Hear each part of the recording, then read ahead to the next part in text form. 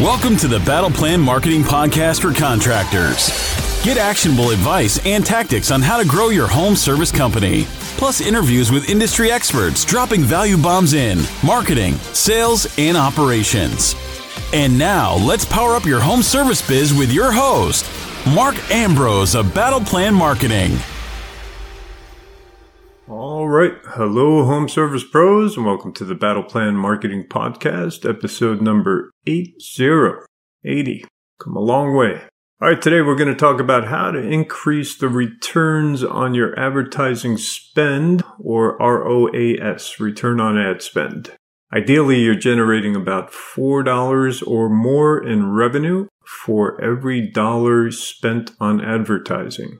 It'll depend on the ad platform, of course, as well as your messaging and other factors, but a minimum of 2-to-1 is required usually to break even or have some very small gains. Okay, let's look at a few ways to increase the returns on the ad monies that you're already spending. Step number 1, remove friction. Right? So allow prospects several methods to contact you. Phone, email, text, live chat, web forms, even QR codes on direct mail and such. Give them all the possibilities of contacting you that you and your team can handle, of course. So don't take on any methods of contact that you're not able to man the phones, man the text, man the live chat, and be ready to respond. But give as many options as possible. People are not picking up the phones today like they used to. They're looking for live chat on your website, texting, and more. Okay? Step number 2, track your calls and forms so you can know what's working. Now, we've said that in many of our podcast episodes already. So you can't know what your returns are if you don't know what each ad is producing as far as leads are concerned. All right, so that applies to everything. Direct mail, radio, TV, social media ads, search ads, display ads, retargeting ads, etc. Use call and form tracking to identify your winners and losers. Spend more on your winners and either edit and adjust the losers or get rid of them altogether. You use a unique call tracking number for each one of those types of ads and each ad to identify which ones are generating your calls. Step number 3, drive traffic to your website. Even for offline ads, they should include a website address or even a QR code that will direct them immediately to a specific landing page. And use website landing pages that are specific to your ad. Don't send people to your home page, right? So if your ad's about water heater repair, make sure that landing on a page that's all about water heater repair. Don't send them to your generic homepage. That's really just a waste of money. You're not going to get the return if the messaging does not match the ad and, more importantly, their desire and why they clicked on it in the first place. So if your ad talks about water heaters, your landing page needs to also, whatever the topic is, right? So make the messaging about that service or offer. Start with messaging of what's in it for them, right? Not what's in it for you. So the very first things they read should be what's in it for them.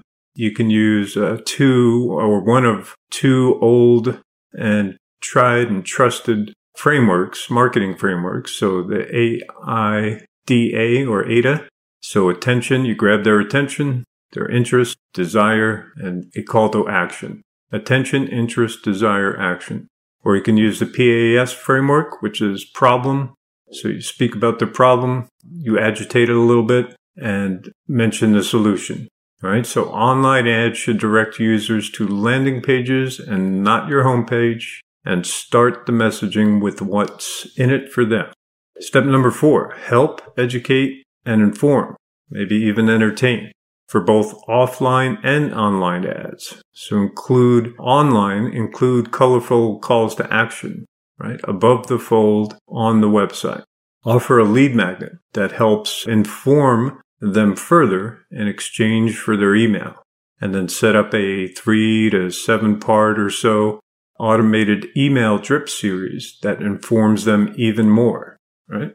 Step number 5, include testimonials or case studies on that landing page or in the ad itself, right? So if it's radio or TV, put those in there. If it's a postcard, same thing, add it in there, or have a QR code, go to case studies, etc., right? So, and add video wherever possible online on those case studies, right? Video testimonials are powerful social proof, and a case study with a bunch of data and the video testimonial from the client are super powerful, right? It answers the question, was it worth it? Was that a good decision from a third party, your clients, right? Google is the number one search platform, so that's where you should also be generating most of your written reviews. So direct people to Google to write reviews. Yelp and other platforms are important for service companies, but they are secondary in most cases to growing reviews on Google. And then reply to all those reviews. Try to get your customers to mention the service that you did for them in the review. So put that in your automated reputation management software, which hopefully you're using to generate reviews consistently. Google looks at the number of reviews you have, of course, the quality, the words in the customer reviews, and what they call review velocity. So how often are you getting reviews? Are they coming in every month, every week, every couple of weeks, etc.? Step number 6, optimize Google search ads if you're using them, right? So here's where a lot of money can be spent poorly. So first and foremost, you need to use click fraud protection to prevent repeated fraudulent clicks from competitors, click farms, bots, and others. We use ClickGuard, so you can check our tools and resources page for our affiliate link to ClickGuard, or just go to them direct. I believe it's clickguard.com. We use that software for all our clients and ourselves to prevent, again, repeated fraudulent clicks. And if you're running big budgets, big ad budgets, getting near 5 figures a month or whatever, you will probably save 10-30% by instituting the rules within the click fraud software. So it can reduce your costs 10 to 30%, depending on your ad spend, your competition, and of course what your account is encountering with search bots and click farms. Okay, also with Google search ads, you want a unique campaign and ad group for each service. So I'm going to use a plumber again as an example. So you got water heater repair, you've got water heater installation. Those would be 2 different ad groups. You've got leak detection, drain cleaning, and sewer service. So all these need to be their own campaigns, and something like water heaters where you have, say, tankless, you have flushes, you have repair, and you have installation. Those should be 1 campaign, 4 different ad groups within the campaign, 1 for each type of service. Be very, very, very specific on your ad and then the landing page that it takes them to, right? Try to use 2 or 3 ads in each ad group and change the copy up a little bit and test, different headlines, different body copy, right? Use Google Ad extensions, especially call and image extensions. And if you're in a location that people can physically come to, then use a location extension also. You'll have to tie that into your Google My Business and your Google Ads account, and then your ads can show up within Google Maps as well. Only when the searcher is very, very close to your location, right? And of course, get your keywords right? So you should be watching keywords really every single day.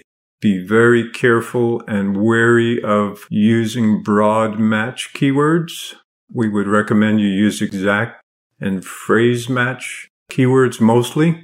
Google is always trying to push you towards broad match keywords, but you get a lot of clicks and impressions for search terms that are not going to generate leads for you. So be very, very careful about broad match keywords. Track the search terms that your ads use every day. So if you go to your ads, you'll see your keywords, your negative keywords, and then also search terms. And those are the phrases that your ads actually showed up for in the time period you chose.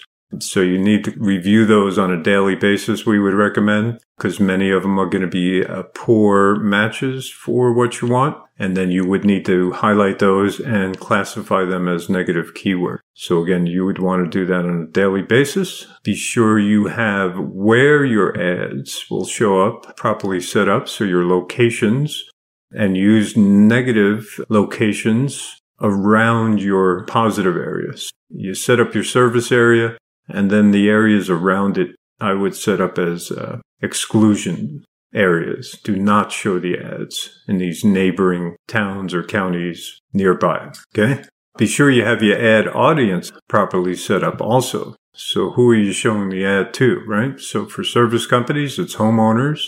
You're looking for in-market audiences and affinity audiences that are on topics specific to your ads, right?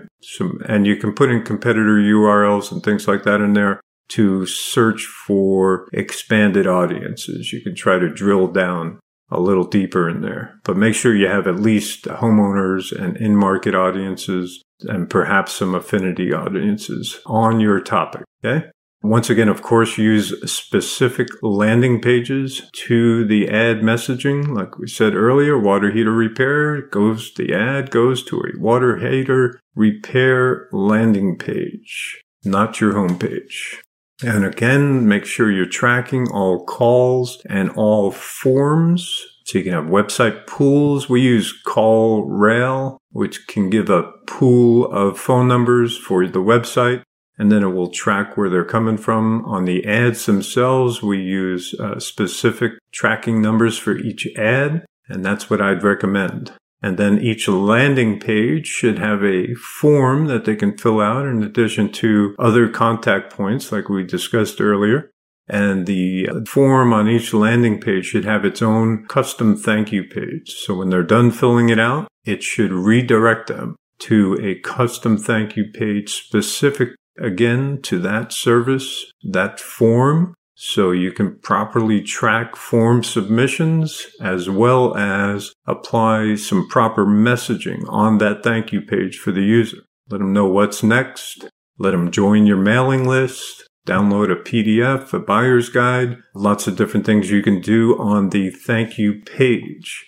And again, make it specific to the service that they're interested in. All right. So in summary, there's several steps you can take that can help increase the effectiveness of your ads and the returns you get from them. So instead of spending more money on ads, just tune up the ones you already have. There's lots of pieces in the puzzle. Make sure all the pieces are aligned. Tune up the ads you already have. Make them purr like a kitten and squeeze as much juice out of the lemon as possible. All right. For 3 critical rules and 17 marketing tactics to grow your business, go get a copy of our free lead generation guide for home service contractors at battleplanmarketing.com/lead gen guide. Lead gen guide. battleplanmarketing.com/lead gen guide. All right. I hope that helps some of you. Thanks for sharing your time and attention with us today. If you like what you heard, please rate, review, and subscribe to our podcast. If you're on YouTube, hit the like button to help the algorithm like us. Subscribe to the channel if you like. Hit the notification bell so you get notified of future episodes. Feel free to share this episode on your social channels. Good luck out there and create a great day. Thanks for listening to the Battle Plan Marketing Podcast. To power up your home service business. For show notes, visit battleplanmarketing.com/podcast. If you enjoyed our show, please share it on social. Until next time.